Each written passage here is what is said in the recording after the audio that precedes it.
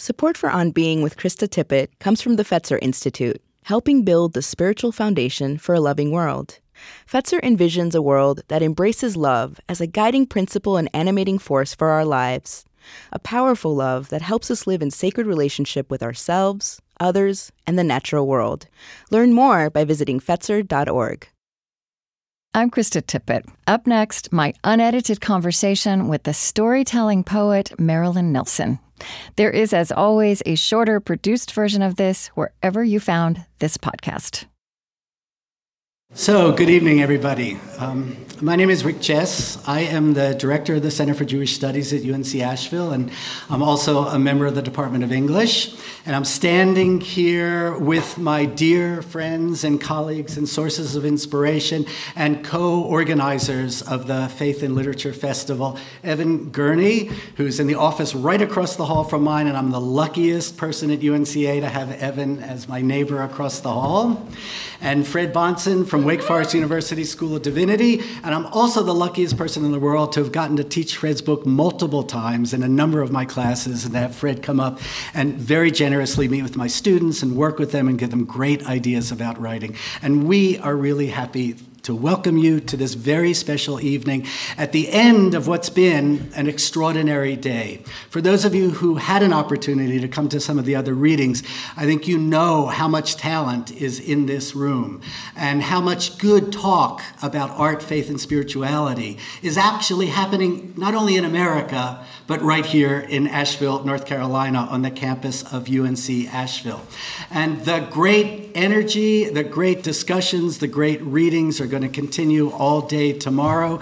And tomorrow night we'll be back again for another evening with Krista Tippett and tomorrow evening's guest. But now we're going to move on with this evening's program. And so I'd like to call on our provost, our wonderful provost, who's been so supportive of me and all of my work since the day he arrived at UNC Asheville. And I've never said this to you, Provost Ergo, but I really look at you as a kind of mentor. Even though I'm kind of in the late stages of my career, I'm not too old to have a mentor. So I'm very happy to have yet another mentor in my life. I'm going to call Provost Ergo, and he'll immediately be followed by Dean Gail O'Day from Wake Forest University's School of Divinity, with whom we feel so fortunate to have been able to partner on this event. So, Provost Ergo, followed by Dean O'Day.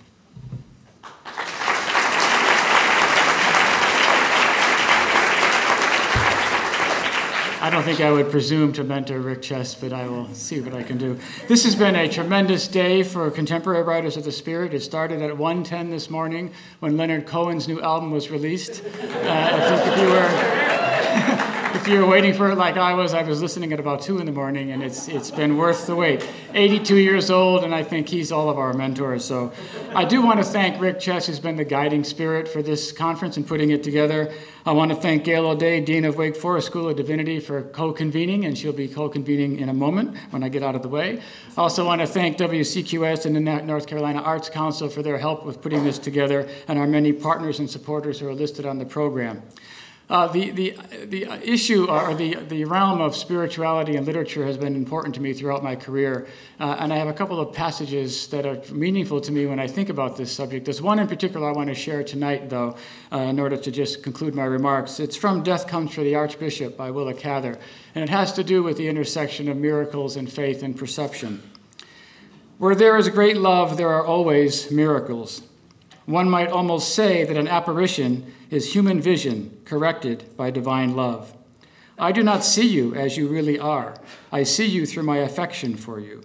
Miracles seem to me to rest not so much upon faces or voices or powers coming suddenly near to us from afar, but upon our perceptions being made finer, so that for a moment our eyes can see and our ears can hear what is there about us always. So it's my pleasure to convene this gathering, and I hope over the course of a few days our perceptions will be made finer as a result. Thank you.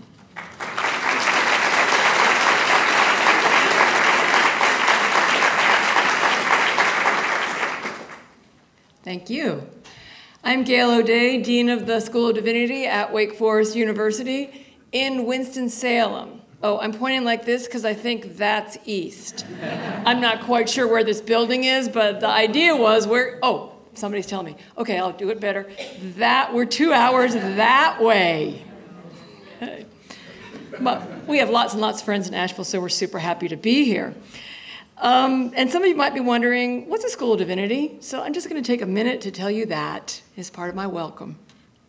We are a graduate professional school at Wake Forest whose mission is to prepare students for religious leadership in a wide range of settings. From congregations is what people kind of automatically think of. That's what a religious leader is. You look to a congregation to find them. To nonprofits, to all kinds of places where there are people in need who are asking the serious questions about what life means and why life matters. That's what we do. Our community embraces the voices of many traditions as an essential part of that preparation, and we sure have heard many amazing voices today. And our students have had to come here too for a class. So we've had some students drive also. We have a growing number of courses and initiatives in spirituality and the arts, and so are delighted to be co-sponsoring this writing festival with UNCA. Thanks to all of you for being here this evening and for sharing and expressing this commitment to faith and literature and to thinking that paying attention to words matters. And thanks to, well, you've already seen, they all stood up already. Thanks to the three people who've worked creatively and diligently to make this happen. And based on the wonderful readings that we have had today, we're in for a great night tonight and a great day tomorrow. So thank you to those who worked, and thank you to all of you for being here.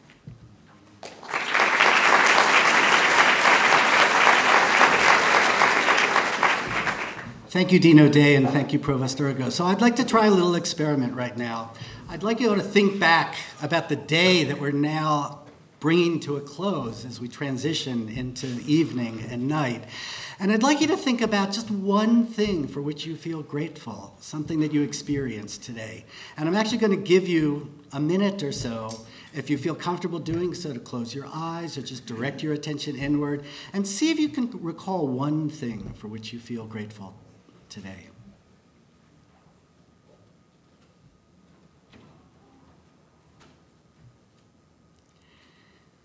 And when you have that thing in mind, see if you can really fire up the feeling of gratitude inside.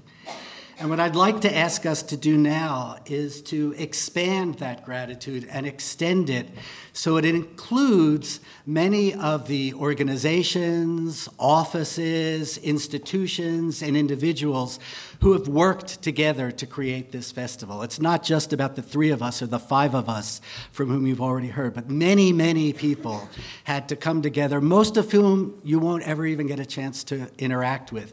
And so hold on to that feeling of gratitude and see if you can feel it expand outward as we include the names of the organizations, institutions, offices, and individuals that have supported us. WCQS, the North Carolina Arts Council, the North Carolina Humanities Council, Malaprops Bookstore and Cafe, UNC Asheville's NEH Distinguished Professor of Humanities, Dan Pierce, the Osher Lifelong Learning Institute at UNC Asheville, UNC Asheville Centers for Diversity Education and Center for Jewish Studies, the P.B. Paris Visiting Writer Fund, the Goodman Visiting Writer Fund, Bob and Carol Deutsch, the Amy Mandel and Katina Rodas Fund, the Office of our university's Chancellor and the Office of UNC Asheville's Provost, our Office of University Advancement, and our Cultural Events and Special Academics Program team. Also, I can't leave out Lily Percy, the senior producer of On Being, with whom I've had so much pleasure working over the last 6 months trying to put this project together. Our gratitude to all of you, those of you who have directly contributed to making this possible, and those of you who are sitting in this room and creating a sense of presence and receptivity for tonight's event. Our gratitude toward all of you is boundless. So thank you for being here, and thank you to all of our supporters and friends. So, Joe, I think I'm going to take you off my list of mentors because you stole my thunder by mentioning Leonard Cohen. But I'm going to get to Leonard Cohen in a little bit. Before that, there are going to be some other wonderful writers who are going to step up. When we were thinking about this, we knew this particular event, tonight and tomorrow night, was going to draw a very large crowd. And we wanted to make sure that everyone got a chance to hear all the amazing writers. And so half of the writers are going to read a little bit tonight, about 2 minutes each, and half of them are going to read a little bit tomorrow night. But I want to set the stage for what's going to happen. You might have seen in your program, we gave this evening the theme of, "And there was evening." And you probably recognize this language from the book of Genesis. It just so happens that we are present here at the very moment spoken of in Genesis, the moment of transition from day to night. On the Jewish calendar, this evening in particular marks the moment of leaving behind the 6 days of the week and of entering the Sabbath. It doesn't matter what your religious tradition is, nor does it matter if you have a religious tradition. Time passes. We can ignore its passage, or we can stop and pay attention to it. Stop and pay attention. What a novel idea. What might we discover if we were to do so? Tonight, to help us pause and mark this moment of transition, we're going to hear 6 of our writers who will read from brief passages or short poems of their own. Scott Cairns, Amy Gottlieb, Evan Gurney, Shadab Hashmi, Lori Patton, and me. And so I'm going to invite us all to open our ears and hearts to receive the work. They're going to read in that order. If you're interested in their full bios, you can find them in your programs. And so please, writers, come and join me up here at the podium.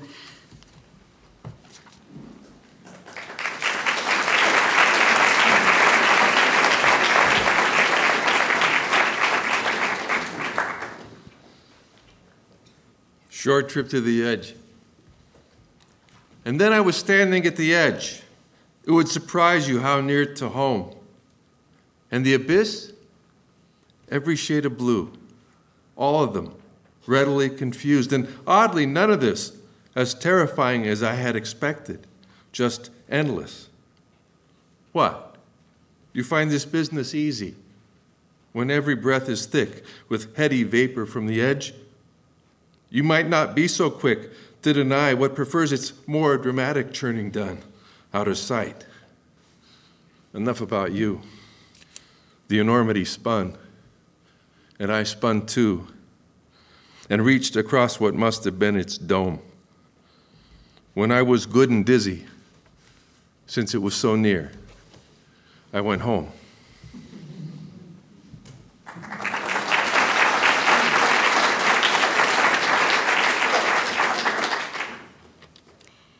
This excerpt is from my novel, The Beautiful Possible.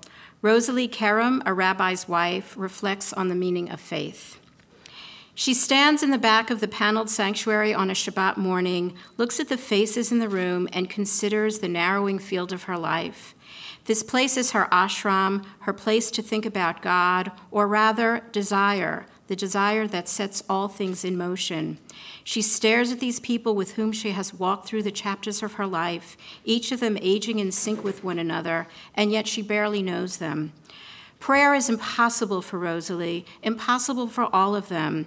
If her grown sons were home for a holiday, they would roll their eyes at the modest gathering and think, such sad lives. Why do these people listen to a rabbi preach about God when the world is so vast with possibility?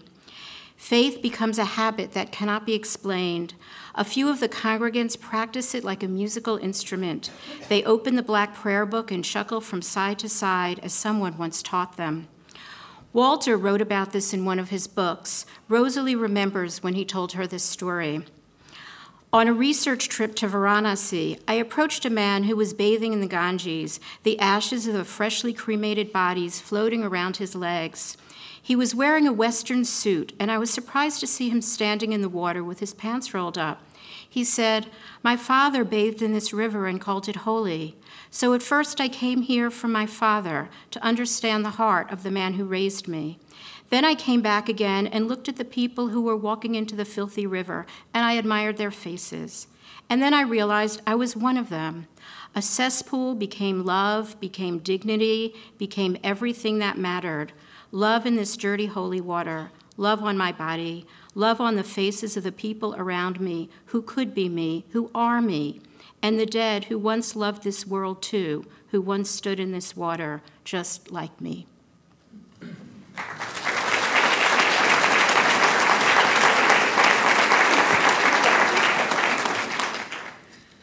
So nearly every night for the last 4 years, I've been marking time in this threshold moment by reading to one or both of my two sons. This is reading with my son. He stops my reading with a fist, smack down on the serifed letters, indifferent to semiotics, abstract signs, symbols, whatever. Instead, takes hold of the codex, shakes and weighs its heft and grip, finds the hinge and opens to his text, brings it like a plate to his lip, sniffs recto, then verso, as if the leaf still smelled of greased calfskin he craves, and carves hieroglyphs the book will wear like a toothy grin. He stops, drools, sets to it afresh, how he hungers for words turned flesh. Thank you.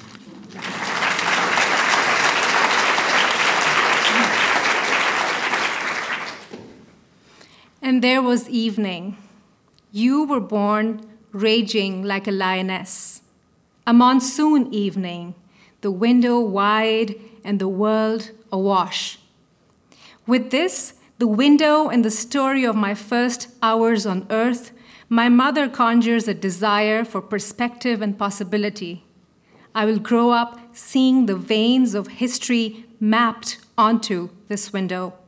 Equations of math and myth, the teeth of logic, tufts of wisdom, pillars of language roofed by silence, every hue between identification and imagination. This seeing will begin from the most luxurious vantage point possible, my mother's arms. And it is evening here in California, evening of a melon sherbet sky and birds with pencil nibs for beaks. In the ultrasound image, my baby is an amphibious enigma, a riddle wafting in unfathomable love, thumb in mouth, curled like a golden promise, a dreamscape reminding me of a flock of starlings forming a dancing cloud. I shudder at his vulnerability, recall a verse from the Quran. Do they not see the birds above with wings outspread or folded in? None holds them aloft except Ar-Rahman, the most merciful one. Indeed, he is, of all things, seeing. The word Ar-Rahman comes from Raham or womb, the superlative form of merciful love, the most exalted of the 99 beautiful names of God. Driving back from the clinic in the fading light, I feel vulnerable and empowered at the same time. Hand on my belly, I imagine the warmth of the womb waters. As my husband opens the door, Yasin, my 2-year-old, shrieks in delight, arms thrown wide. The sight quickens my heartbeat, and baby Yusuf, weeks away from being born, feels my burst of joy and starts kicking in response. Love was never spoken with more eloquence, and I, the poet in the house, had nothing to do with it. Thank you.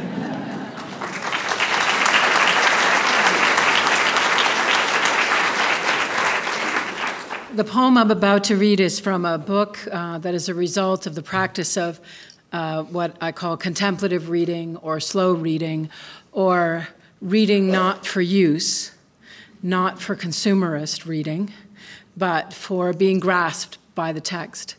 And this is a result of being grasped by the weekly Jewish cycle of readings and allowing one line in each of those cycles to take hold of one in a non-consumerist way. And this is the Shabbat poem in that weekly cycle. The text is from Exodus 35, 1-2. Moses then called together the whole Israelite community and said to them, "These are the things that the Lord has commanded to do. On 6 days may work be done, but on the seventh day you shall have a Sabbath of complete rest, holy to the Lord. Whoever does any work on the Sabbath day shall be put to death." The rabbis rushed to say that we don't really die if we work on Shabbat. They were sure that the second soul who arrives on that day dies instead. What does a second soul look like? Not a gray, gentle man who comes to the door with a sad smile and leaves just as politely in a whisper through the fog. No, my second soul is crouching now under my chair, a panting animal for whom breath and rest and sun are the same. Such a creature does not go lightly, but dances to every tune offered up by the wind.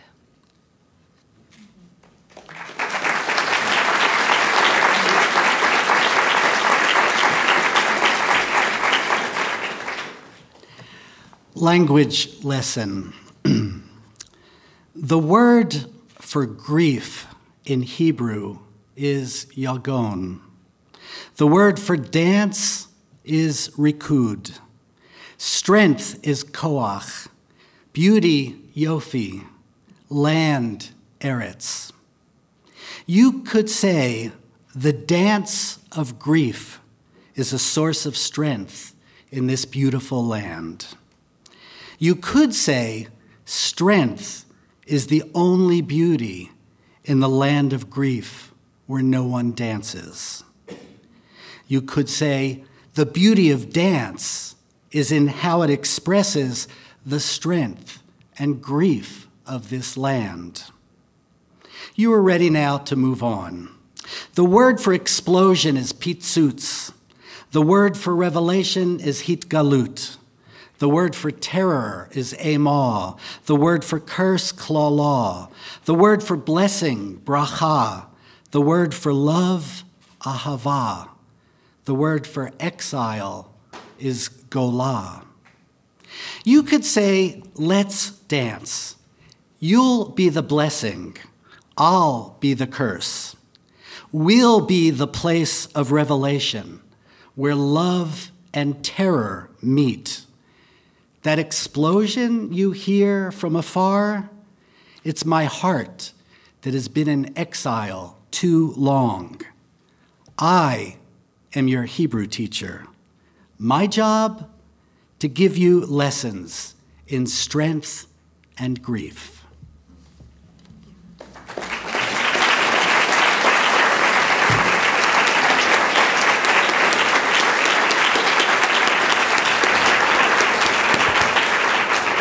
Thank you all, and thanks for your kind and generous attention. In a recently published profile of another one of our age's great poets and songwriters, Leonard Cohen says,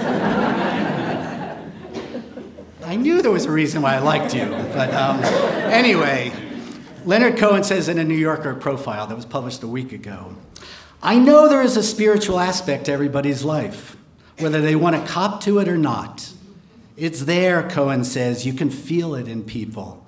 There's some recognition that there is a reality that they cannot penetrate, but which influences their mood and activity. So that's operating, that activity at certain points of your day that insists on a certain kind of response. What I mean to say, this is still Cohen, I'm quoting, what I mean to say is that you hear the bat kol. And the bat kol is a Hebrew term. It could be translated as the divine voice. You hear this other voice, this other deep reality singing to you all the time, says Cohen, and much of the time you can't decipher it. Though they might not call it the bot call, Marilyn Nelson and Krista Tippett, in my sense of things, both hear that voice, respond to it, and help us decipher it.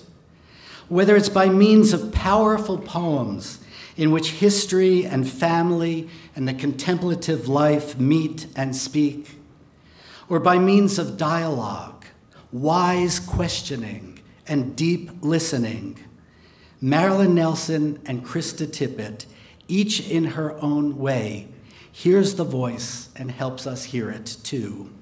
And it's not just one voice, but many and varied voices singing love and grief, yearning and wonder, suffering and the release of suffering. Marilyn Nelson, a 3-time finalist for the National Book Award, is one of America's most celebrated poets.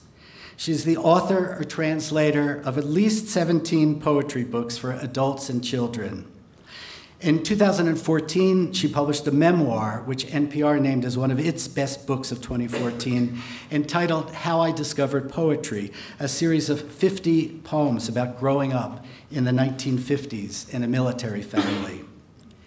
Image, one of my favorite journals, a journal devoted to publishing work that emerges from the intersection of art, faith, and mystery, writes this about Marilyn Nelson's work. American history, as conceived by Marilyn Nelson, is the inside-out, last shall be first version. She inhabits the voices of the overlooked and disenfranchised and shines light into forgotten corners that reveal essential truths about the whole. But if she is a revisionist historian's poet, she is also a child's poet, a mother's poet, a housekeeper's poet, and a scientist's poet. It's this breadth of perspective from pole to pole, past to present, from spheres domestic to atmospheric, that make her so remarkable. Krista Tippett is a Peabody Award-winning broadcaster and New York Times best-selling author. In 2014, she received the National Humanities Medal at the White House for, quote, thoughtfully delving into the mysteries of human existence. On the air and in print, Ms. Tippett avoids easy answers, embracing complexity and inviting people of every background to join her conversation about faith, ethics, and moral wisdom. In 2007, Krista published her first book, Speaking of Faith. In 2010, she published Einstein's God, drawn from her interviews at the intersection of science, medicine, and spiritual inquiry. And now, Krista's New York Times bestseller, Becoming Wise, an inquiry into the mystery and art of living, opens into the questions and challenges of this century. We are extraordinarily fortunate to have this opportunity to be present with Krista Tippett and Marilyn Nelson as they engage in conversation this evening.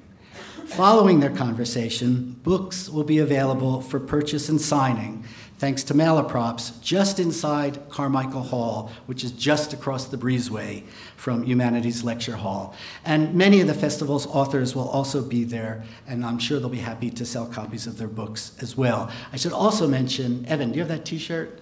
We have a t-shirt that says, we have faith in literature. And this t-shirt is a benefit for our English Honor Society and our Literature Department Club. And so if you'd like to support our English Honor Society and our Lit Department Club, you can also buy a t-shirt over there in Carmichael Hall. And finally, in case you're wondering, tonight's conversation is indeed being recorded for possible broadcast as a future episode of On Being. If one day the conversation makes it as an episode of On Being and airs on our own beloved WCQS, you will be able to say, I was there. Maybe not unlike the 1.2 million men, women, and children gathered at Sinai for the revelation.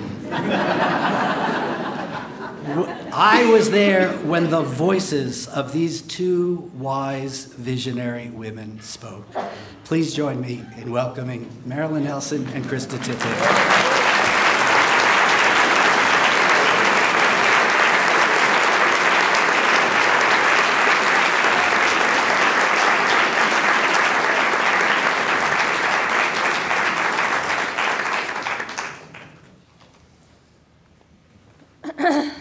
I'm kind of overwhelmed by that introduction. What a beautiful way to start the evening. You know, what a sacred space was created instantly. I've been saying jokingly, but it's not really a joke, that part of our contribution as a show to the election year has been putting lots of poets on the air. And we have, and we didn't really plan it. Lily's here with me. We didn't sit down and say we're going to put a lot, but we've done one poet after the other, and here we are again. And actually, I haven't analyzed that too much, because it's more than just that it's soothing, which it is. You know, what poetry works in us is to soften us and deepen us, and that's exactly the opposite of, I think, what the political spectacle has done for most of us this year. And then also, you know, Elizabeth Alexander, who you've worked with, writes has spoken about what poetry does is it gets at undergirding truths. And getting at undergirding truth, we heard this, we just experienced this a minute ago, that we could find our way back to undergirding truths. And that's such an antidote to the simplified, you know, fact versus fact, or the clashing facts or less than facts. So thank you for that. And I'm so happy and honored to be here. And I want to thank the sponsors also. I'm delighted to be at University of North Carolina, Asheville, and the Wake Forest Divinity School. I am actually one of those people who took a non-traditional path out of divinity school and got a pretty good gig out of it. And of course, WCQS, our public radio station here, who brought us on the air in the very early days when most public radio stations were just very unsure and somewhat horrified at the thought of bringing the subject onto public radio, what might happen. So here we are, and I'm just delighted to be up here with Marilyn Nelson. It's been such a treat to be reading your poetry these last few days. Thank you, Krista. You were born in Cleveland of a teacher, mother, and a father who was a member of the last graduating class of the Tuskegee Airmen. Correct, yes. And I wonder, and you were moving around a lot. A lot. Yeah. And so how would you describe the religious and spiritual background of your childhood? Just however you would define that now. For most of my childhood, we lived on Air Force bases and went to non-denominational Protestant-based chapel, which meant Sunday school and vacation Bible school and the rest. And when we went to visit my parents' families, we would go to the traditional family church, which was usually AME, African Methodist Episcopal.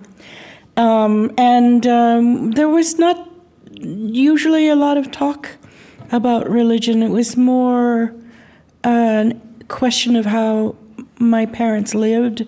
My father wept in church with emotion. He just wept.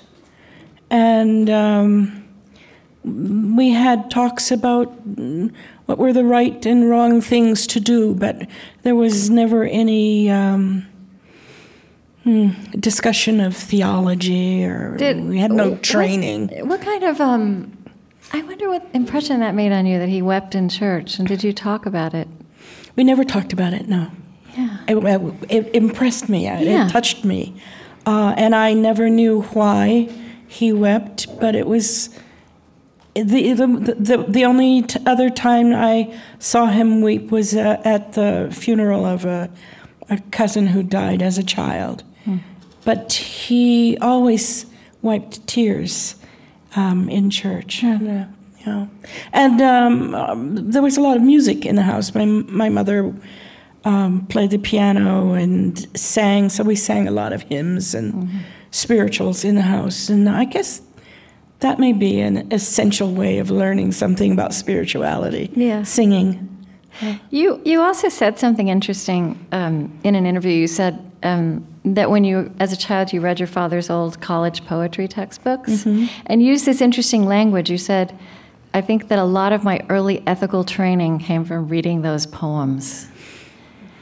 Yes, I still remember some of them. They're poems that nobody reads anymore. Maybe so you could find them in 101 of America's best loved poems or something like that. But things like The Fool's Prayer. Do you know this one? It's a beautiful poem. I don't remember the name of the poet. The King. Shall I just describe it? Yes. And also I'm curious about that word ethical training. Like how a poem holds that. All right, this is a good example, I think. The king is having is bored in the evening, and he calls for his fool to come into the throne room and give him a prayer. Pray, fool. And the fool offers a real prayer in which I only can say a couple of lines of it, but I think it has something to do with ethics. When these clumsy feet still in the mire go crushing flowers without end, these hard, well-meaning hands I thrust into the heartstrings of a friend. Goes on asking forgiveness for just being a human being. And at the end of the poem, the fool leaves and the king goes out into the moonlight and repeats the prayer, asks for, Lord, have mercy on me, a fool. And I thought, I probably read this poem for the first time when I was 11 or 12. And the lesson it taught me was about how clumsily we can treat other people, how easy it is, that line, the hard, well-meaning hands we thrust into the heartstrings of a friend, how easy it is to be clumsy like that, how careful we need to learn how to be with other people, how delicate other people are. And I took that as a lesson in gentleness, I suppose. And, I suppose. You also wrote, I found this intriguing, that you moved with your military family from place to place, and you said that you and your sisters always imagined that when you left each place, it disappeared, ceased to exist. And you did this book, How I Discovered Poetry. It's a memoir in poems. Yes. Right? Yeah. And I just want to make sure. So, where do I have it? Yes, here it is, right here. No. Yes, it's right here. These were poems that you wrote. Were they poems you wrote or that you later imagined? No, I later imagined. Oh, okay. They're poems that were written looking back. Yeah. And trying to show, it's written for young people. Okay. And I wanted them to have a sense of what it was like to grow up in this kind of family in the 50s. Yeah. So I just wondered, I want to say, I said to Marilyn, I have a few books here, and we'll read some poetry throughout. I'm going to ask her to read some things. We'll read some at the end. But I also said to her that if she just feels called to grab one of these books and read, she can. But I wondered if you would just read the last poem in this collection, How I Discovered Poetry. I don't know, I just found it very beautiful. There's a famous poem in here where you describe how you were first invited to write, how you discovered poetry through this teacher. This awful teacher. Really? You never said that. Yes. Okay, this one is called 13-Year-Old American Negro Girl. Each of these poems has a little byline of where we were at the time. We were on an Air Force base in Oklahoma in 1959. 13-year-old American Negro girl. My face, as foreign to me as a mask, allows people to believe they know me. 13-year-old American Negro girl, headlines would read if I was newsworthy. But that's just the top of the iceberg, me. I could spend hours searching the mirror for clues to my truer identity if someone didn't pound the bathroom door. You can't see what the mirror doesn't show. For instance, that after I close my book and turn off my lamp, I say to the dark, give me a message I can give the world. Afraid there's a poet behind my face, I beg until I've cried myself to sleep.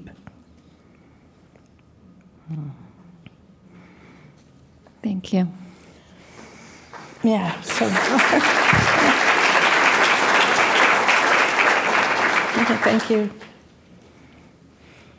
That's my sister banging on the bathroom door. And I don't know, do you want me to talk about it? And for me, the crux of this poem is the fact that I really did pray, give me a message that I can give the world.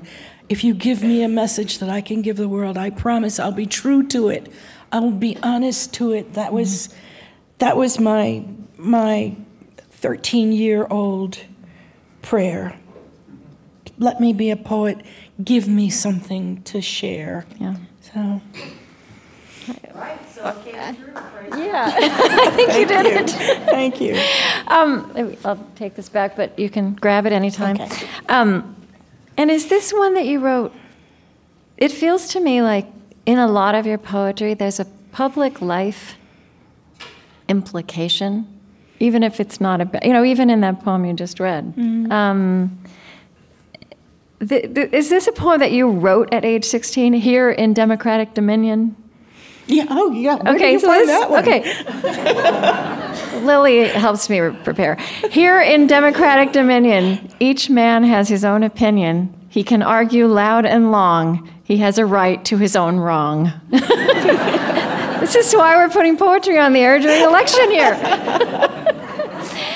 But, you put poetry to family and history, to love and lynching, to motherhood and monasticism. Mm-hmm. So what I want to do just for our next time together is kind of trace that, read a little, reflect a little. Okay, we've talked about Leonard Cohen, but we haven't talked about Bob Dylan. I have to say, what I love about Bob Dylan winning the Pulitzer is it reminds me of a conversation not with the Pulitzer, the Nobel. I had a conversation with Paul Muldoon earlier this year, and he said, he loves music. He's also the poetry editor of The New Yorker, and he said, we Americans think they don't read poetry, but they walk around singing poetry all the time. Mm-hmm. Our music carries poetry, and they don't think of it that way. And I loved Dylan getting the prize for that reason. Too. Did you? Yes, Good. I Okay. did, yes. Because I know it's a little controversial. I did see that you worked with Lutherans after college. To that point, and you were invited, and you were a poet, and you were invited to serve on the hymn text committee, which is another way people in churches walk around with poetry, not calling it that. And you revised every text in the hymnal, trying to remove traces of racism, sexism, and militarism. Yes, it was a huge job.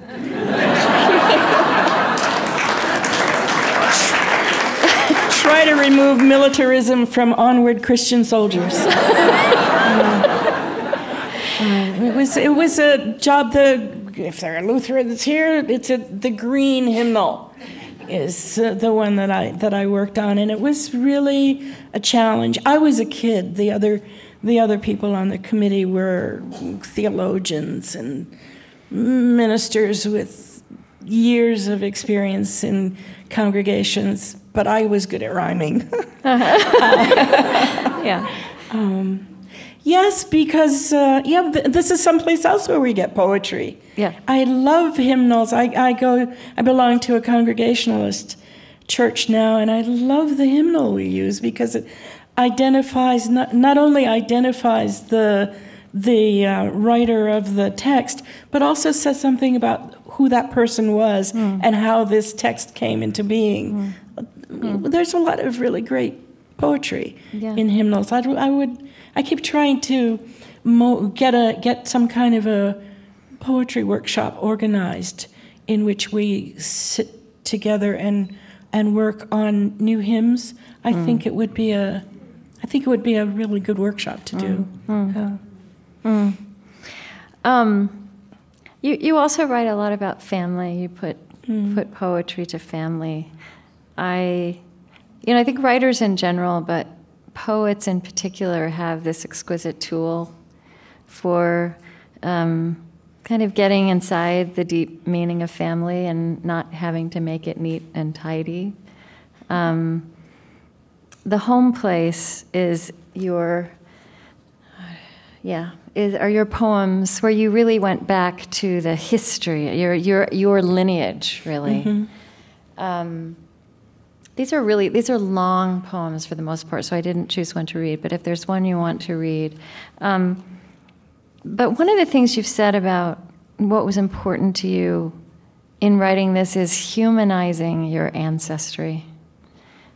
Just to give a little bit of description, these are very lively characters. These are a few generations of your family and aunts and grandmothers, and it's the things that are happening in the world around them. It's what they're having to reckon with, including the Ku Klux Klan. But it's also having babies, living in big, boisterous families, serving in the army, falling in love. Who was it? Aunt Geneva, who was the wild one, fell in love with a white man.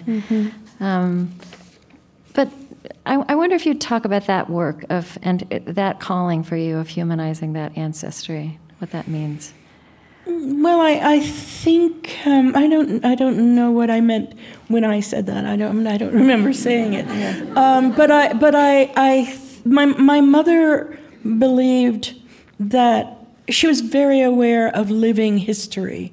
She was very aware of the fact that she and my dad were making history, and she had grown up in a family that believed that about themselves. So several other people in earlier generations had tried to write the family story because they felt that their stories were important enough to share. And when I started writing the poems in that book, I had only the sort of myth of some of the family history, and doing research about the family was a way of giving the myths real flesh and blood bodies. Some of them were so much more interesting than I had known before, especially Pomp, my great-great-grandfather. I found a lot of information about him. Before that, he had just been a kind of, the great patriarch of the family. But he really was a man who did things and accomplished things in the small world he was limited to. But it's no more than any family history. Right. Every family history is fascinating, and we all live in history, and whenever you put your foot in that river, you're changing it. You are making history. You're influencing it. So I looked at my own family history with a great deal of humility.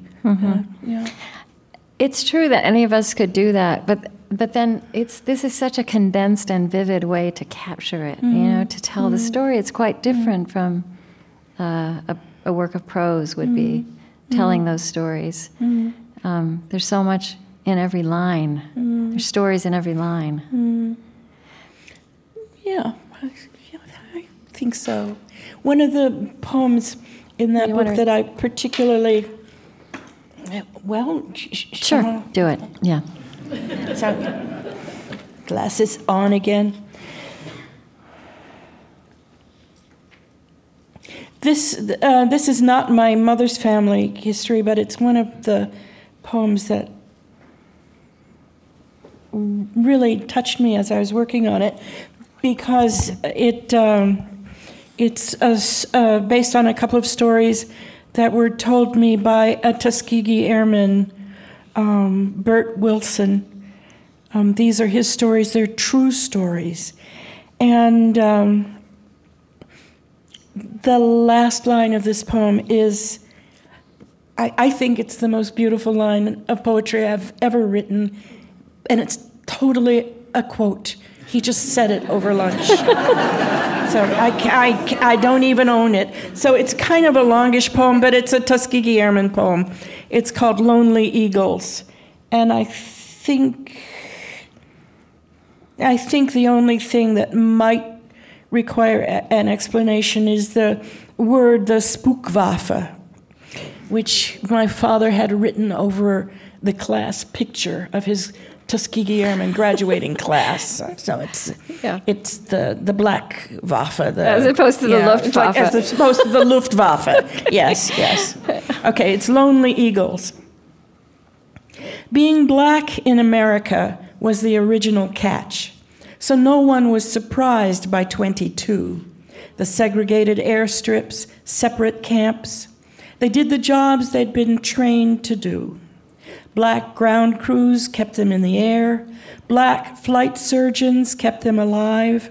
The whole group removed their headgear when another pilot died. They were known by their names, Ace and Lucky, Skyhawk Johnny, Mr. Death, and by their positions and planes, red leader to yellow wingman, do you copy? If you could find a fresh egg, you bought it and hid it in your dop kit or your boot until you could eat it alone. On the night before a mission, you gave a buddy your hiding places as solemnly as a man dictating his will. There's a chocolate bar in my Bible. My whiskey bottle is inside my bedroll. In beat-up flying tigers that had seen action in Burma, they shot down 3 German jets. They were the only outfit in the American Air Corps to sink a destroyer with fighter planes with names like By Request. Sometimes the radios didn't even work. They called themselves Hell from Heaven, this Spookwaffe, my father's old friends. It was always maximum effort. A whole squadron of brother men raced across the tarmac and mounted their planes. My tent mate was a guy named Starks. The funny thing about me and Starks was that my air mattress leaked and Starks's didn't. Every time we went up, I gave my mattress to Starks and put his on my cot. One day we were strafing a train. Strafing's bad news. You have to fly so low and slow, you're a pretty clear target. My other wingman and I exhausted our ammunition and got out. I recognized Starks by his red tail and his rudder's trim tabs. He couldn't pull up his nose. He dived into the train and bought the farm.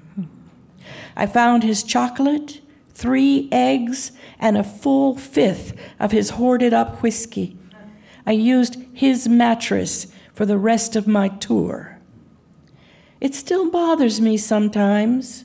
I was sleeping on his breath. Oh. Thank you.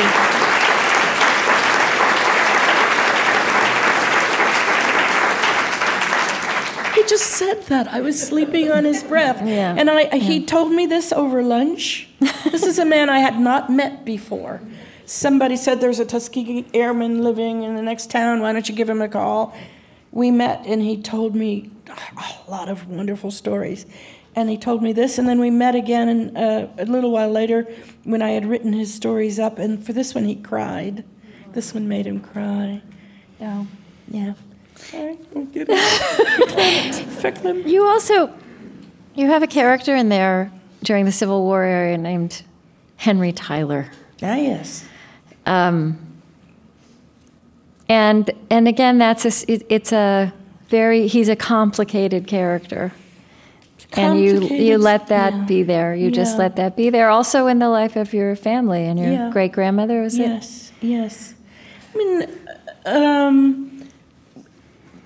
American history, especially in the South, American history goes across a lot of lines that we imagine are impermeable. They weren't impermeable. And my family believes that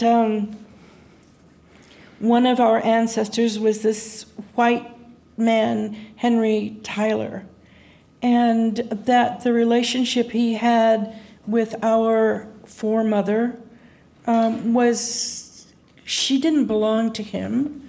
It was during the years of slavery, but my family believes that this is a love story. And my cousin and I went to the town our family comes from, and of course a lot of the old records have been burned, destroyed, but we did find a deed for a house in which he gave our foremother Diverne a house, and we take that to be some indication that the story we had inherited was a true story, that there was some kind of relationship there. Who knows what could have happened, what kind of relationship was possible at that time, I don't know. But you also, he was a terrible racist and also a symbol in many ways, or an exemplar. Yes, he went on to become a state senator, a state representative. And he had been a part of, what's his name, Raiders, Forest Raiders. It was a famous, I can't remember his name, and I'd have to read the whole book to find it. But this man, somebody Forrest, who was a colonel or something in the Confederate Army, and this Henry Tyler fought under him. And this man, Forrest, our maybe purported forefather, went on to have a career in politics in Kentucky. But this man, Forrest, became the originator of the Klan. So he went in that direction. I don't know. I mean, these are things that are verifiable. The relationship is not verifiable. We just don't have any way of knowing things like that other than DNA. And what we do know, luckily for me in writing this book, is that our family, we are the only descendants of this Mr. Tyler. He had his children. He had children. He married later, and had a couple of children, but they all died without issue. So if he was our forefather, then we are the only ones. He lives on through you. Yeah. You, in that, I also read that interview in Image, which was wonderful, which was referenced, and they asked you about the years in which you were teaching, writing, parenting a child at the same time, and I just want to read what you said. You said, my book, Mama's Promises, describes a lot of my experience during that period. I came up for early tenure in an almost exclusively white male English department when my son was about 15 months old. I was unhappily married, new to the community, and had a few friends. Though I had published a book of poems with a major university press and had poems in several major press anthologies of younger American poets, I had to fight for my life because my colleagues considered poetry inferior to literary criticism. I spent several years writing poems at 3 a.m. because I had to do class preparations first. I went to the ER several times with heart palpitations caused by stress. Meanwhile, my mother was disappearing into Alzheimer's disease. And then you said, I would not want to relive that period of my life, but I kept thinking of my great-great-grandmothers. Yes. Kept thinking, if they could live through what they lived through, I can live through a 10-year decision.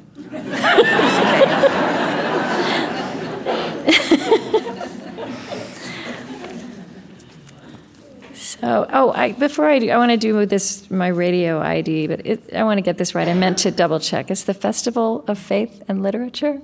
Yeah, Faith and Literature, Festival of Contemporary Writers of the Spirit. Oh, that's Faith the... and Literature. So, Faith and Literature. Festival of Contemporary Writers of the Spirit, yeah. And then Faith and Literature? No, Faith and Literature. Okay, the Festival of Faith and Literature. No, Faith and Literature. Oh, Faith in Literature. A Festival of Contemporary Writers of the Spirit. Okay, I have to write this down. All right, Faith in Literature, a festival. Of Contemporary Writers. Oh, thank you. Okay. Festival of Contemporary Writers of the Spirit. Okay. I'm Krista Tippett. And this is On Being. Today I'm with the poet Marilyn Nelson at the University of North Carolina at Asheville. See, you haven't written it down. I have to write this. Everything else can be spontaneous. All right. This reminds me always to double check when I say I'm going to. Let's do it this way. Today I'm at Faith in Literature, a festival of contemporary writers of the spirit at the University of North Carolina in Asheville.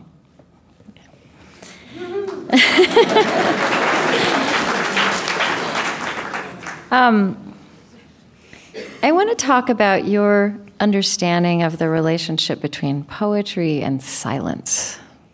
You said poetry comes out of silence. Would you talk about that? Yes, I think poetry comes out of silence and leads us back to silence. It should, I think, lead us back to silence. Silence is the source of so much of what we need to get through our lives. And poetry consists of words and phrases and sentences that emerge like something coming out of water. They emerge before us, and they call up something in us, but then they turn us back into our own silence. It's a gift in a way. It's a gift out of a kind of universal silence that takes us into a private silence, I think. And that's why reading poetry, reading it alone, silently, takes us someplace where we can't get ordinarily. Poetry opens us to this otherness that exists within us.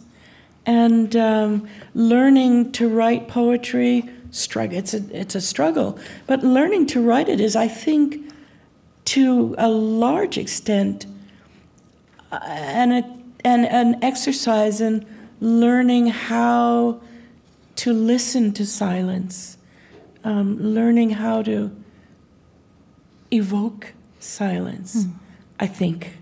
Not 100% sure of that, but I think so. In any case, I think poetry and the silence of the inner life are related, are connected, and that it's, don't you think, you read a poem and you say, and then you listen to what it brings out inside of you. Mm-hmm. And what it is not words, it's silence. So, yes. I wonder if that's one way to talk about what's happening when, I mean, my experience when we put poets on the air is that people respond like they were starved for this and they didn't know it. Mm-hmm, mm-hmm. And we do live in a time, I mean, I think you're very winsome about how you love technology in many ways. And yet the presence of technology and the pace of our lives makes silence this endangered thing that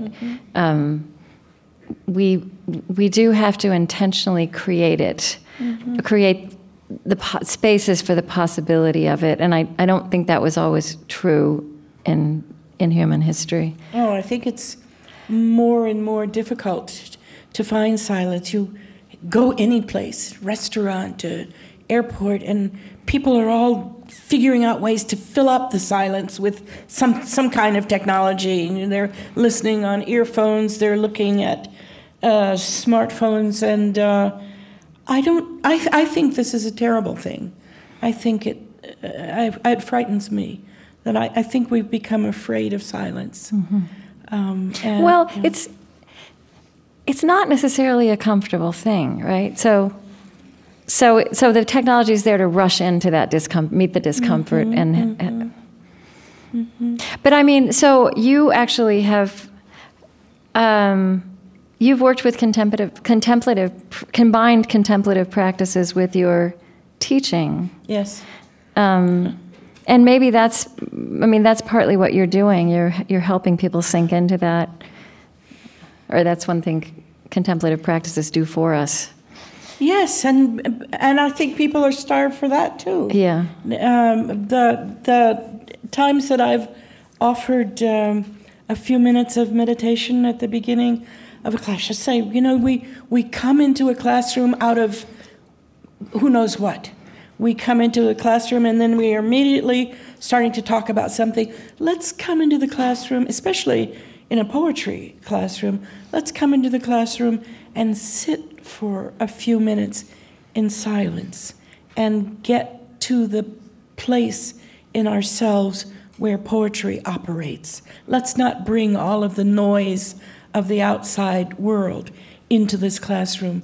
Let's release it and enter into silence. And I've had students love doing that. Mm-hmm. Nobody's offered them. That has been quite a lot of recent research about the effect of contemplation. Right, the research has caught up with you now. Yeah. How much it enhances the learning experience.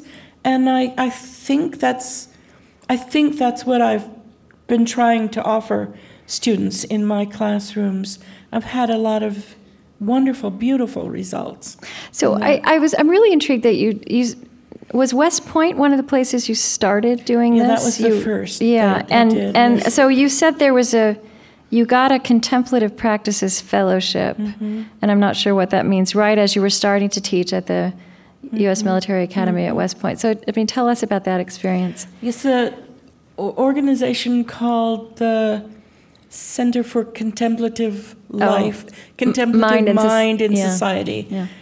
I don't know if I think they still do offer this fellowship. Yeah. They offer a fellowship which enables the fellows to develop courses which incorporate the teaching of contemplative practices across disciplines. So it doesn't matter what your discipline is. They want you to try to bring this in. And I had applied for one of these fellowships, and shortly, I applied for the fellowship, and then I was invited to West Point to do a reading. And after the reading, they asked me if I would be interested in teaching there. And I think the next day, I got the news that I had won this fellowship. So I said, I've won this fellowship. And they said, bring it here. Do it here. So I wound up teaching 2 sections of a course on poetry and meditation to cadets at West Point. It makes me want to cry. It was an absolutely wonderful experience. I loved the cadets. We would come into the classroom, close the door, turn off the lights, and meditate for 5 minutes at the beginning of the class. And then I asked them to meditate for 15 or 20 minutes every day outside of class, which was very hard for them. Their lives are scheduled. Every minute is scheduled. Finding 10 or 15 minutes and a quiet place was really a stretch for them, but they did it, and they kept journals. And their journals showed so much growth during the course of that semester, and I loved them. I remember we made up mantras to meditate with. One of them made up the mantra to swim in a heartbeat of clouds. Yes, so yeah, it was. I was also really intrigued that it sounds like you coupled that, like you explored also where that takes people, and you use words like musings and communal pondering. That in those classes you didn't, it was happening, but you were also kind of traveling with what it made possible. I mean, just that notion. I mean, you ended up having these great conversations about just war theory. Oh yes. That came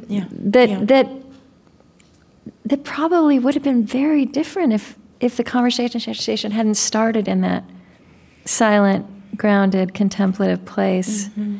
Even the notion, I mean, the phrase communal pondering, I feel like that's like what we need as a nation right now. Right? We have no idea how to do that, but it sounds so fascinating. It's maybe one of the things we're doing in poetry readings. You know, I just was last night at the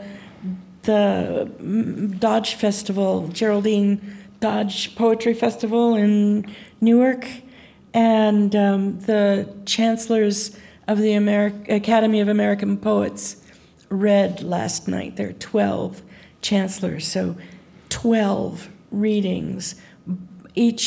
I think each reading was 7 minutes. It was communal pondering. The poets were different.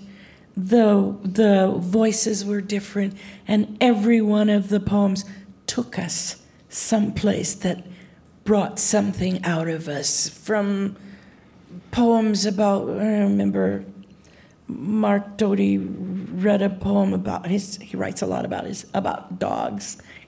So we had a couple of dog poems. We had poems about grandparents. We had poems about losing friends.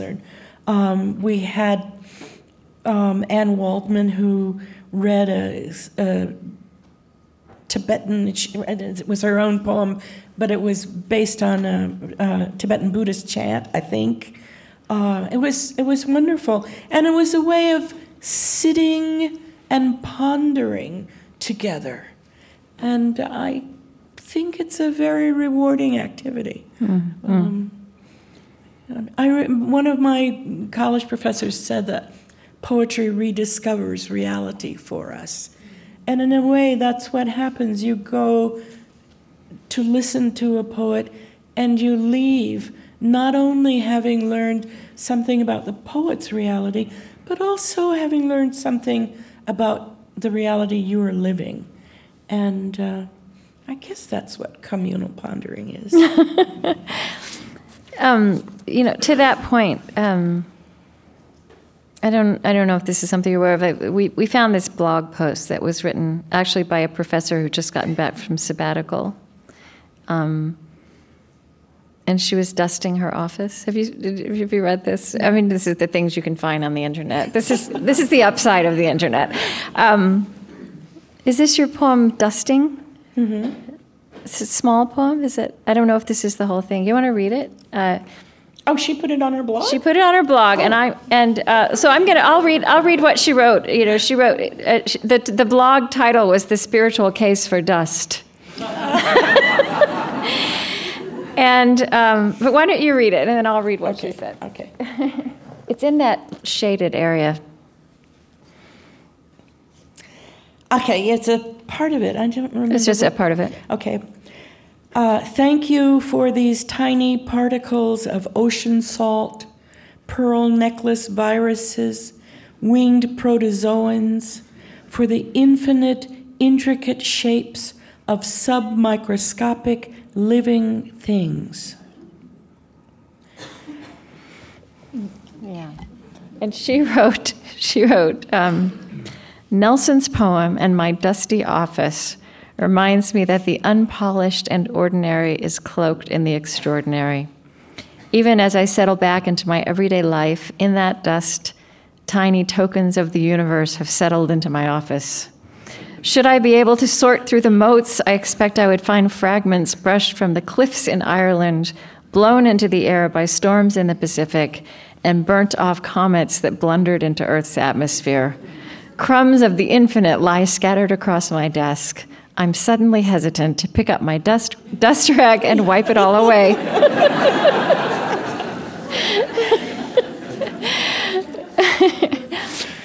Yes, I read someplace that dust is one of the cleanest things on the planet. And you can wash in dust. And that we can't have rain without dust. Dust seeds clouds so that rain happens. We wouldn't have rain without dust, which I think is beautiful. And that dust is full of life. That the things listed in my poem are things that are in dust. That dust is alive.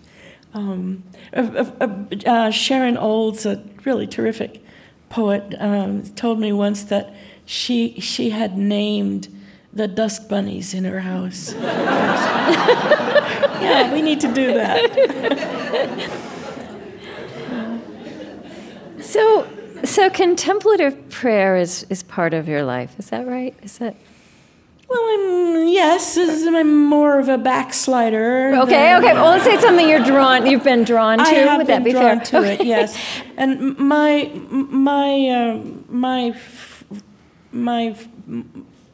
friend who is a former monk and who travels around teaching meditation. Is this Father Abba Jacob? Abba Jacob, yes. He's a pretty intriguing character. He is a very intriguing character. He says that meditation, after you practice, it's an attitude. It's not, you don't have to sit in a certain way and hold your hands in a certain way. It's an attitude. You look at the world with this attitude. In a similar way, I was thinking earlier about methods of prayer, which I've found just beautiful and meaningful. One of them is the prayer of just gratitude, just feeling grateful. And one of them is a prayer I found in a book by a nun who lives as a hermit. I don't remember her name or the name of the book. But she offers a kind of prayer which she calls the prayer of the loving gaze. It's a prayer. Just put your love into your eyes and just look at the world with that gaze. And that's what contemplation is about, really. It's learning how to find that gaze in yourself and to put it in the world. I think. I'd love to delve into Abba Jacob a little bit. So he's a real person. He sounds like a desert father right? Even Abba Jacob calling him that. Yeah. Well, he sounds like one of these hermits who could have been living in the deserts of Egypt. Yes. Well, and the first time I visited him, he's someone I met when we were in college together, and 20 years later, I found him living as a hermit, and I went to visit. And oh, you were at college with him? We were in college together. Really? Yeah, we met 50 years ago. He was reading the Apothegms of the Desert Fathers to me while we were together, Okay. and that's where all of that right. Okay. comes from. Yeah. I turned him into a desert father. Okay. Yes. That's very cool. Yeah. I mean, you have all these. This is in this collection, Faster Than Light, New and Selected Poems.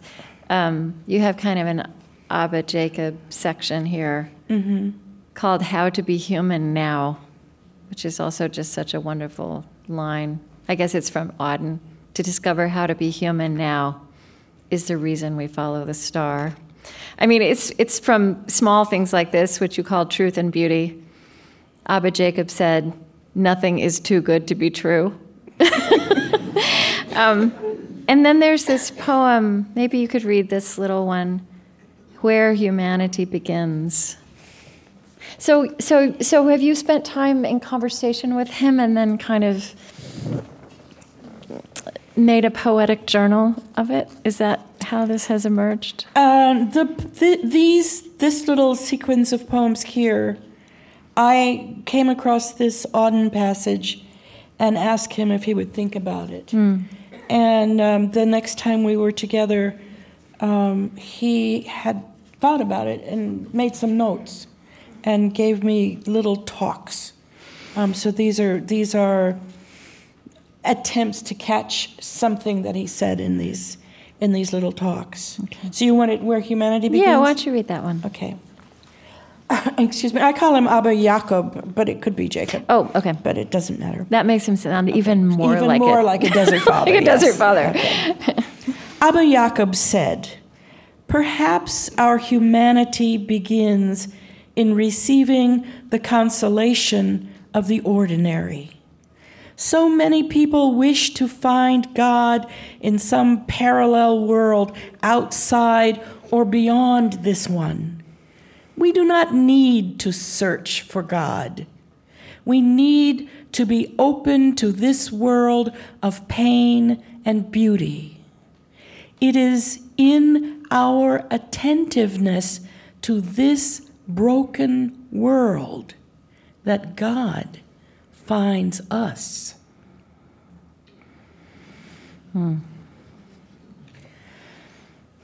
Yeah, so,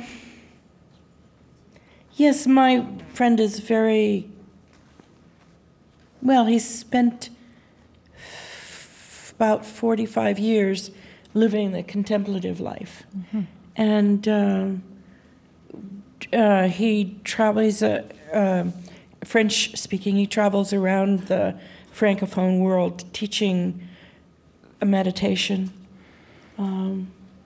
And I feel very lucky to have this connection with an extraordinary man, really. Here's one, I want to ask you about this, another poem that you wrote about him.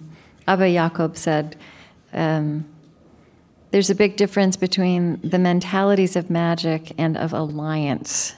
People who spend their lives searching for God have a magical mentality. They need a sign, a proof, a puff of smoke, an irrefutable miracle. People who have an alliance mentality know God by loving.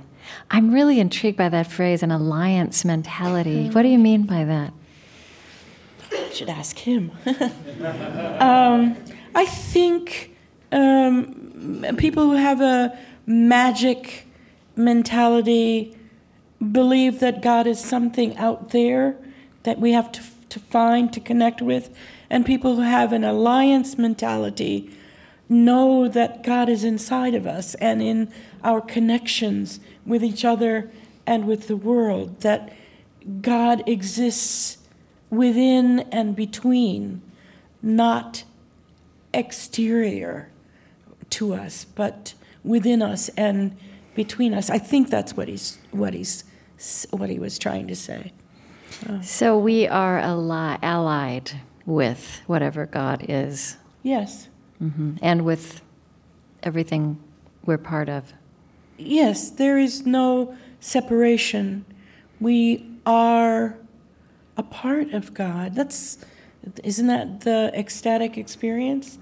That we recognize that, and some people know that just naturally. Other people have to learn it.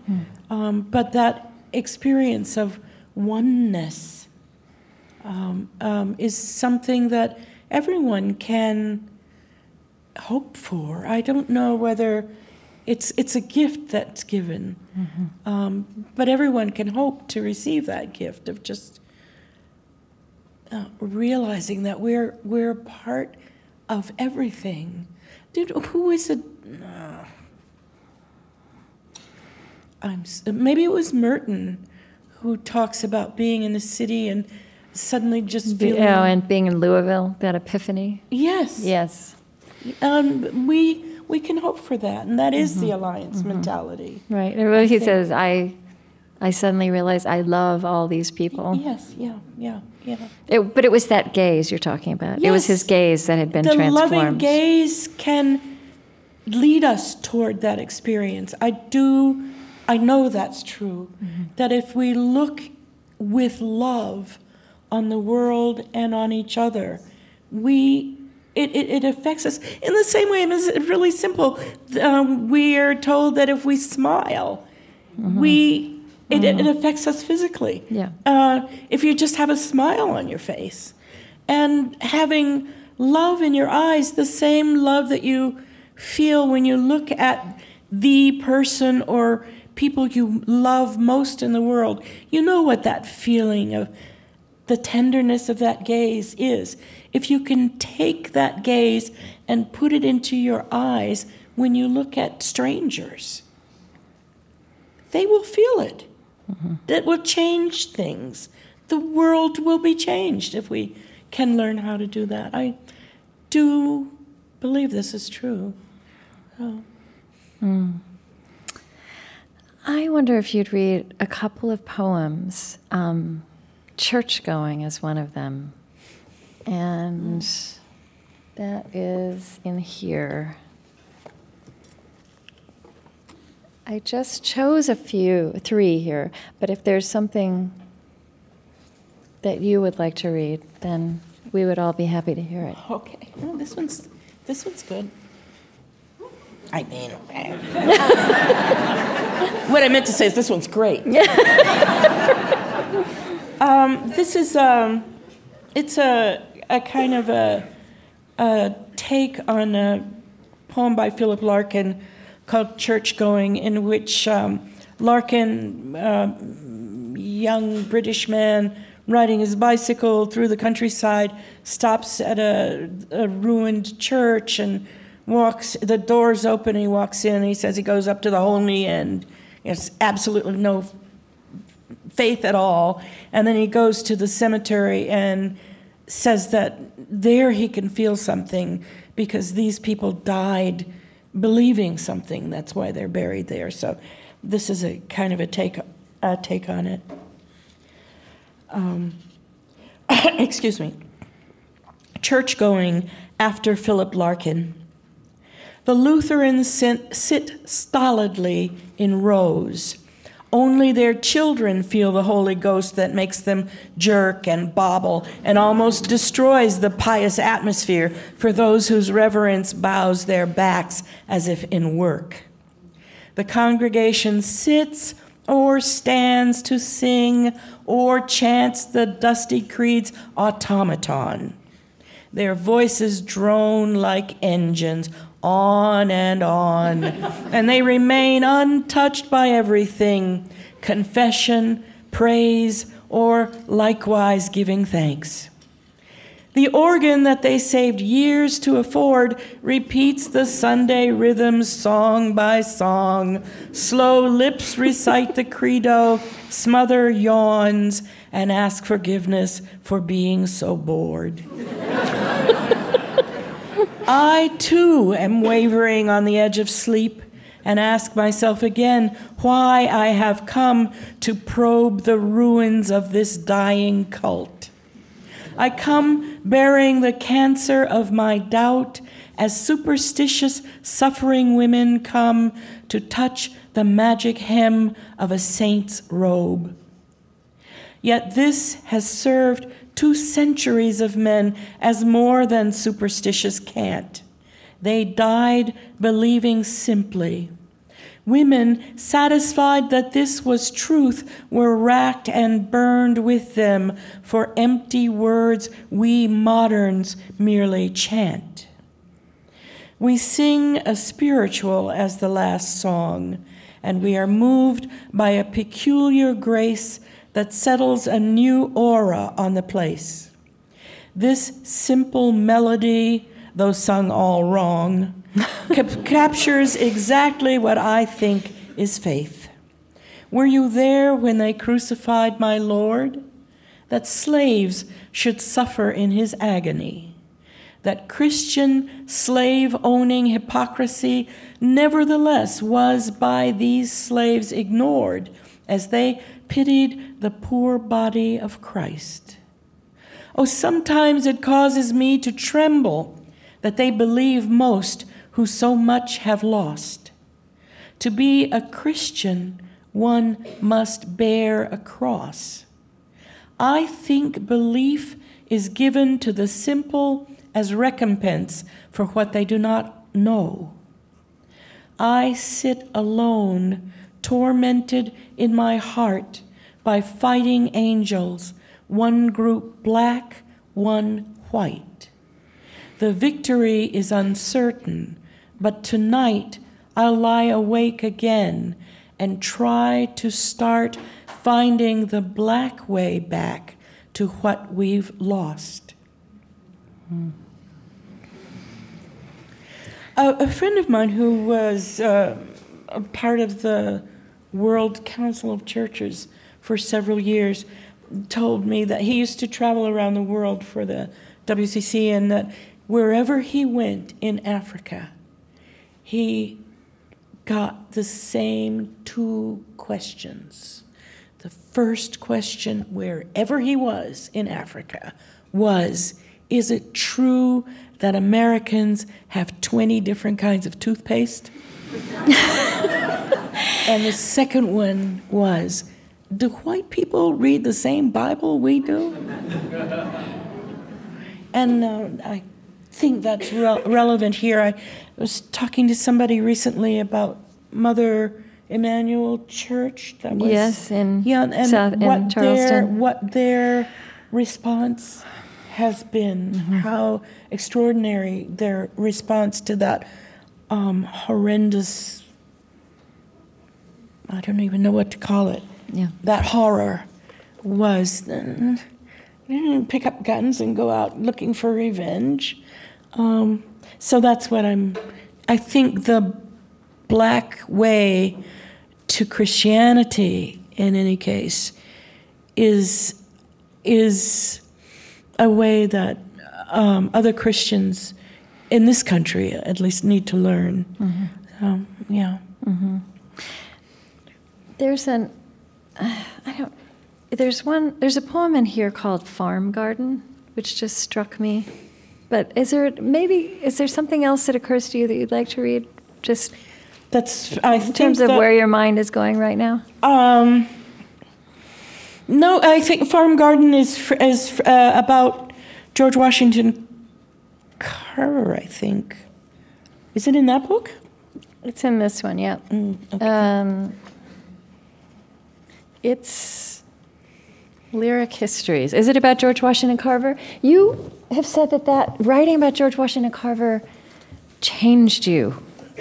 Yes, no, this isn't from Carver. Okay. And that did change me, but it really did. But why? What was it about that? I had been writing a series of poems about radical evil, and I could see that whatever we discover, whatever evil weapon we discover, somebody's going to use it. There is no limit to our capacity for evil. And I wanted to look at a saint's life to ask whether there is any limit to our human capacity for good. And Carver's life showed that capacity. He lived what he believed. He lived his faith. I believe he was a saint. And if you read any saint's life, it's humbling. It changes your life. Why aren't I like that? Why can't I do something like? Why aren't I giving away everything I own? So yes, that's how Carver affected me. But this poem here is from a different project. It's about the life of Venture Smith, who was enslaved in Connecticut in the 18th century. He was captured as a boy in, I think, Ghana, brought to North America as a slave, served for about 30 years under several different masters in Connecticut, Rhode Island, and New York. And then he purchased his own freedom, and then he purchased his children and his wife, and then he went into the freedom business, saving up money and buying people so he could set them free. So this is from his life. And in this poem, he's telling a lot of his story. It's dated about 1790, Farm Garden, Venture Smith. You can find his narrative, his life of his own story. You can find it online. If you just look up Venture Smith, it's one of the first books published in Connecticut. By the time I was 36, I had been sold 3 times. I had spun money out of sweat. I'd been cheated and beaten. I had paid an enormous sum for my freedom. And 10 years farther on, I've come out here to my garden at the first faint hint of light to inventory the riches I now hold. My potatoes look fine, and my corn, my squash, my beans. My tobacco is strutting, spreading its velvety wings. My cabbages are almost as big as my head. From labor and luck, I have much profited. I wish I could remember those praise songs we used to dance to with the sacred drums. My rooster is calling my hens from my stone wall. In my meadow, my horses and my cows look up, then graze again. My orchard boasts green fruit. Yes, everything I own is dearly bought, but gratitude is a never-emptying cup. My life equal measures pain and windfall. My effigies to scare raccoons and crows frown fiercely, wearing a clattering fringe of shells like dancers in the, what did we call it? Dance. My wife and 2 of my children stir in my house. For one 30 years enslaved, I have done well. I am free and clear, not 1 penny do I owe. I own myself, a $500 man, and $2,000 worth of family. Of canoes and boats, right now I own 29. 70 acres of bountiful land is mine. God or gods, thanks for raining these blessings on me. I turn around slowly. I own everything I scan. So the narrative of Venture Smith's life was published in, I think, 1795.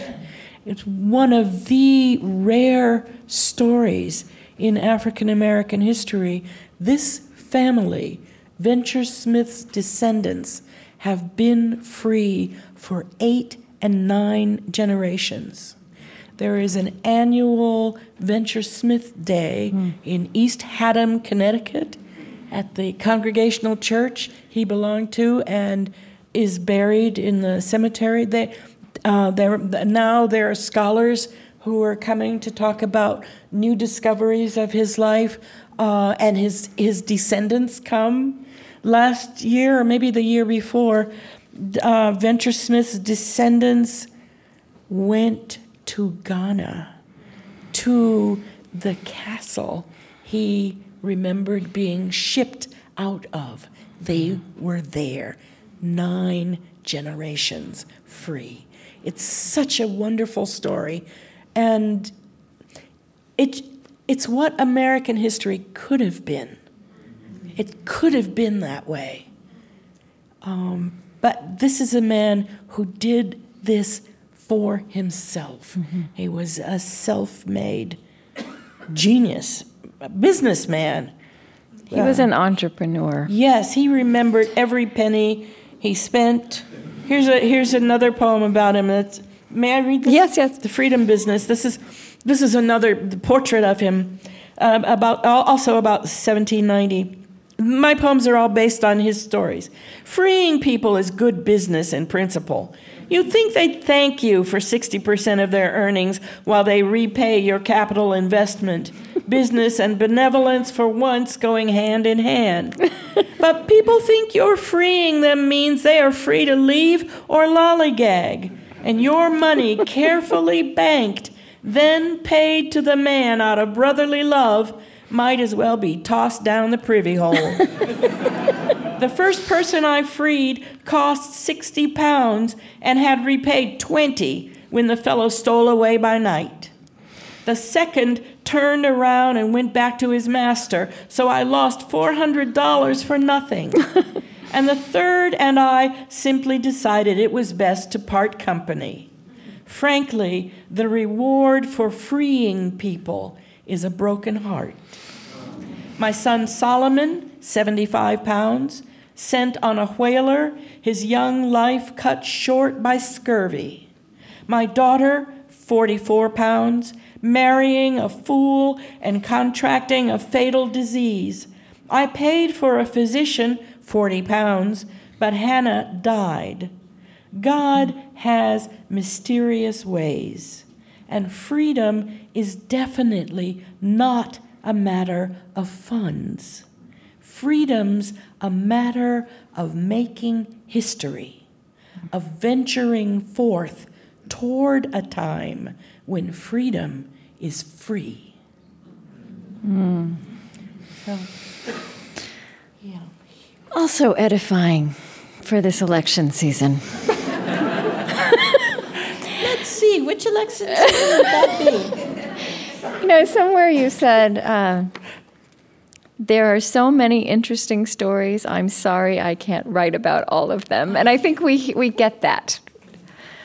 And there's so many stories that you've written about. You wrote a children's book about Emmett Till, but really also about his mother. I mean, there's so many stories, from your own family and other families. I wonder, through all of this, and this is a vast question, but how you would just start to answer, how your sense has evolved, how you think about what it means to be human, what this life in poetry and storytelling has taught you about that.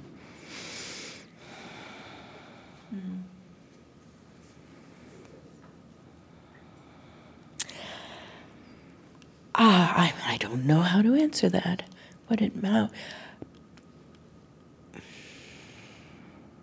How do you maybe think about that in a way that would have surprised you at the beginning of your life? I think I've become more open to history, to other people's histories. When I started, I was writing about my own life and the life of my family, and the last 2 projects I've done have taken me quite a distance away from those interests. One of the 2 most recently published books I've written are one of them is a history of the first 200 years of the First Congregational Church of Old Lyme, Connecticut. Old Lyme, Connecticut is a community that has been populated for probably the last at least 120 years by the families of sea captains, whaling captains. It was a very prosperous community, and this congregational church started in that way. It was founded in 1666, and the first church divided the congregation with women and girls sitting in the front and men sitting behind them, and then boys and servants and slaves sitting in the back. That's how it began. The first minister of the church raised his children with the help of Arabella, his slave. That's where it started. And working with this specific history of a New England town, of a prosperous New England town, seemed to me to be teaching me something about our nation, where we started, what we've gone through, the wrenching of our history. And this church now, 350 years after its founding, with the first minister keeping slaves in the attic of the parsonage. One of the ministers took off for a year off of his ministry to go and fight the Niantic Indians. Mm-hmm. This community now has a relationship with the Lakota community in North Dakota. So there are people going back and forth from the church and the reservation every year. They have a relationship with the only tuition-free private school in Harlem. I mean, this is a community that has learned how to be what they have always thought they were, but couldn't see. And it was a wonderful thing to work on pulling this history out, teasing the threads of this history out. Some of the stories are just incredible. At one point in the 18th century, a young woman who was half Niantic, that's the local tribe. She was half Niantic and half African. She was coerced into signing a document with an X agreeing to be sold as a slave. She signed an X and agreed to this. However, she was convinced to do it. By the church? It's in the church records. Yeah. So, yeah. But then, they had to learn. In the last 80 or 100 years, they've learned how to be a church, a true church. In the course of this 350 years, they really had to struggle. They really had to struggle. What does it mean? How do we live out the faith we claim? How do we bring it into the world? And it's not easy. It's not easy. There are always people who want the safe route, who think that doing unto others means doing unto others who are like you. Right. So, I said too. The other project is a history of the Tuskegee Airmen, but it's told through the eyes of a teenage boy who believes he's Italian and Irish, and who learns that one of his ancestors was a Tuskegee Airman stationed in Italy during the war, and what that does to his sense of himself. And I don't know, it may be untrue because it's completely fiction, this one. trying to struggle with real history has been a way to learn something about who we are. I think less personally, less who I am than who we are as a nation. What are we doing here? And how is it that we have managed to persist in these blindnesses that we started out with? How is it, back to our campaign, how are we able to lie to ourselves like that? Yeah. But what I think the stories you're investigating and telling are also true about what we're capable of. And it's important that we see that fullness of what's possible. I think so, yes. Right, because that kind of story right now, especially, we're just not hearing very much, right? It almost doesn't seem possible. Yes. The good stories. Yeah. The stories of people who do something wonderful but ordinary, and people do wonderful things, and then they say, "I only did what seemed like the obvious thing. I didn't really choose." Mm-hmm. But most people don't make choices like that, and I think we do. We need to tell their stories. Mm-hmm. We need to learn about people who are willing to put their lives on the line. I was just had a conversation earlier today about one of these cell phone videos that was made in Edina, Minnesota, a couple of days ago, in which an African-American man walking down the sidewalk. There was some kind of construction blocking the sidewalk, so he walked out into the street to go around the blockage, and a cop immediately stopped him and grabbed him and started pushing him around. Yeah. And there was a woman there who, you could hear in the voice. I visualize this woman. It's a middle-aged, white Minnesota woman. She gets out of her car, she starts recording this, and then she says, "But officer, I think that you're being unfair. But I think you should help him." In a kind of timid way, but she spoke up. This man could have been dead. He could easily have been dead for walking down the street. And I want people to know the story of this woman. That was a heroic thing she did. Mm-hmm. So I think we need to be telling these stories. And I think it's just an illustration of the ordinary interwoven with the extraordinary, which is really such a theme that runs all the way through your writing. Mm-hmm.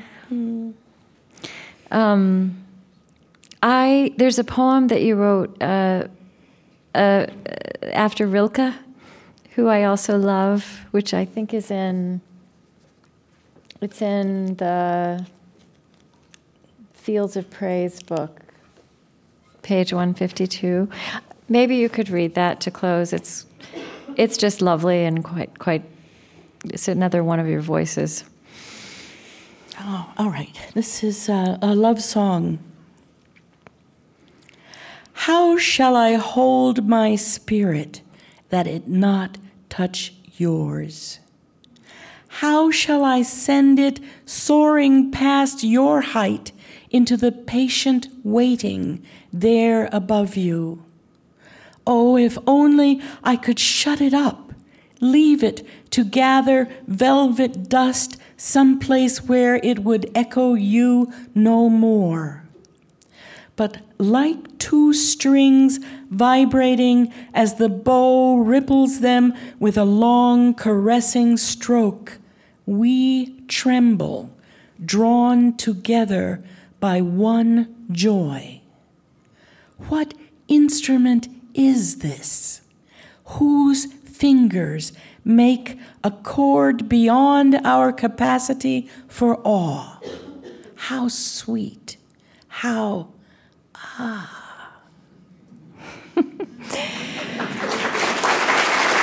Thank you.